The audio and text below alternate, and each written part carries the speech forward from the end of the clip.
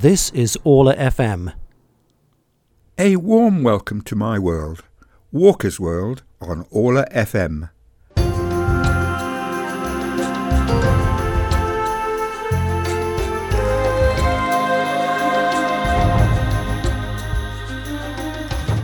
I'm Peter Walker, and we're going on a trip into the weird and wonderful, but true, well, probably true, tales on Walker's World. On my show we look for the most amazing, often ill-documented, connections involving Polish people across history.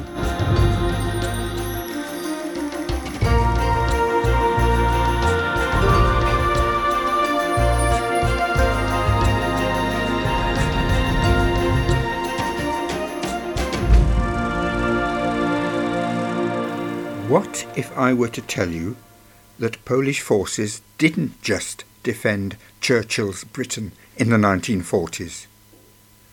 Stay with me on that one. What if I were to tell you that the Poles reversed roles and that Polish troops invaded Britain 1,000 years ago? That would have been around the time of King Canute. But he was Danish. Hang on. So where's the Polish connection? Is there something in that story of how he was supposed to try to turn back the tide, and where did it happen? And I start this curious tale beside London's River Thames, which at this point is a tidal river. That's because I'm looking at the river from its north side, and the Houses of Parliament and Westminster Abbey are to my left. They look very solid, but at one time there was an island here, Thorney Island. King Offa is supposed to have referred to it in a charter, probably forged, in the year 785 as that terrible place which is known as Westminster. Times haven't changed that much then. Monks, however, had been improving the area by the time that King Canute, or Canute the Great, arrived. And please be careful how you spell his name. It's C-N-U-T. But Westminster was just the place to be visited by a king to demonstrate to his courtiers or court officials that he was human. In that respect, Henry of Huntingdon in his chronicle reported that King Canute sat in his throne beside the sea in order to command the incoming tide to halt and not to wet his feet and robes. The tide took no notice, of course, so Henry stated that the king leapt backwards and said, "Let all men know how empty and worthless is the power of kings, for there is none worthy of the name, but he whom heaven, earth, and sea obey by eternal laws." He's then supposed to have hung his gold crown on a crucifix, never to wear it again. King Canute didn't like flatterers. A doubtful anecdote, one of many in that chronicle, and there are several places claiming to be the site of that story. One of them was Thorney Island, although this tidal part of the River Thames is not beside the sea. A mystery, and probably an unlikely story, although many people in this country have heard it. I have something in common with King Canute. These days we'd say that he was half Polish, just as I am, but that's the only similarity.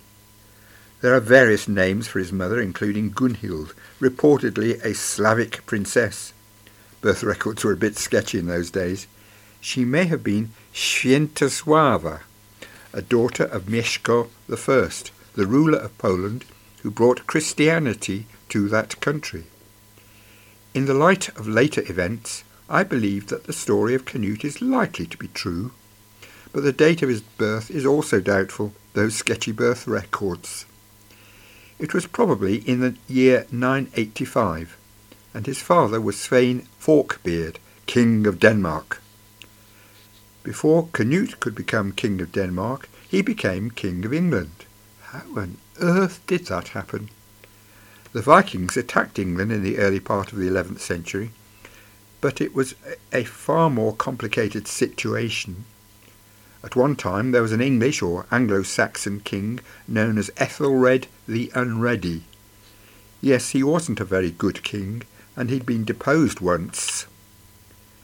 Canute had already led one invasion of England, but Ethelred became very ready, and he with his troops chased out the Danes.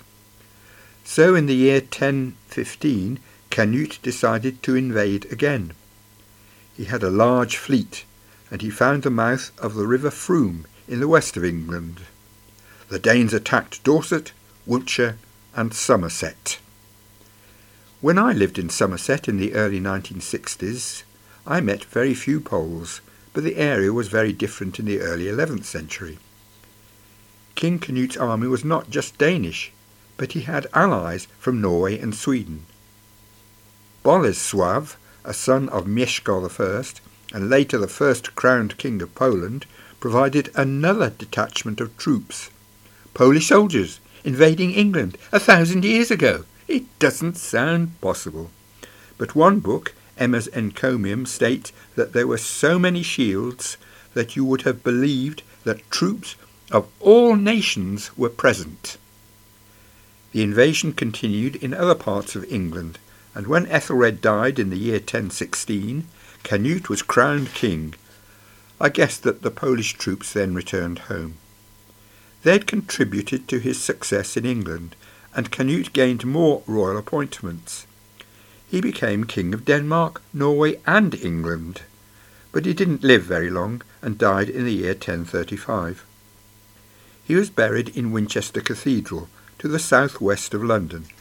Winchester, for those who don't know, was at one time the capital of England. While he lived, he was considered to be the most effective king in Anglo-Saxon history. That explains the story why his courtiers thought that he could order the tides to go back. He effectively went native in England, and he became popular, but future monarchs were not so successful. The Anglo-Saxons struck back, and there's an example of their success beside the Houses of Parliament to the left of where I'm still standing. Westminster Abbey was conceived by an Anglo-Saxon king, Edward the Confessor. That didn't last all that long, because after his death in the year 1065, there was King Harold. He had to defeat another Scandinavian or Viking invasion in the north of England, but he was later killed at the Battle of Hastings in 1066. Duke William of Normandy, a descendant of Viking warriors, led that invasion to become King William I, or William the Conqueror, although he had no Polish soldiers to help him do the conquering that time. He relied on military bluff to overpower the hapless Harold, now buried in Waltham Abbey. I'm Peter Walker, and I lived in Somerset 60 years ago. Maybe some of my Polish ancestors came over on a boat to Dorset 1,000 years ago, and then marched through Somerset during an invasion of England. Join me again for Walker's World on Orla FM.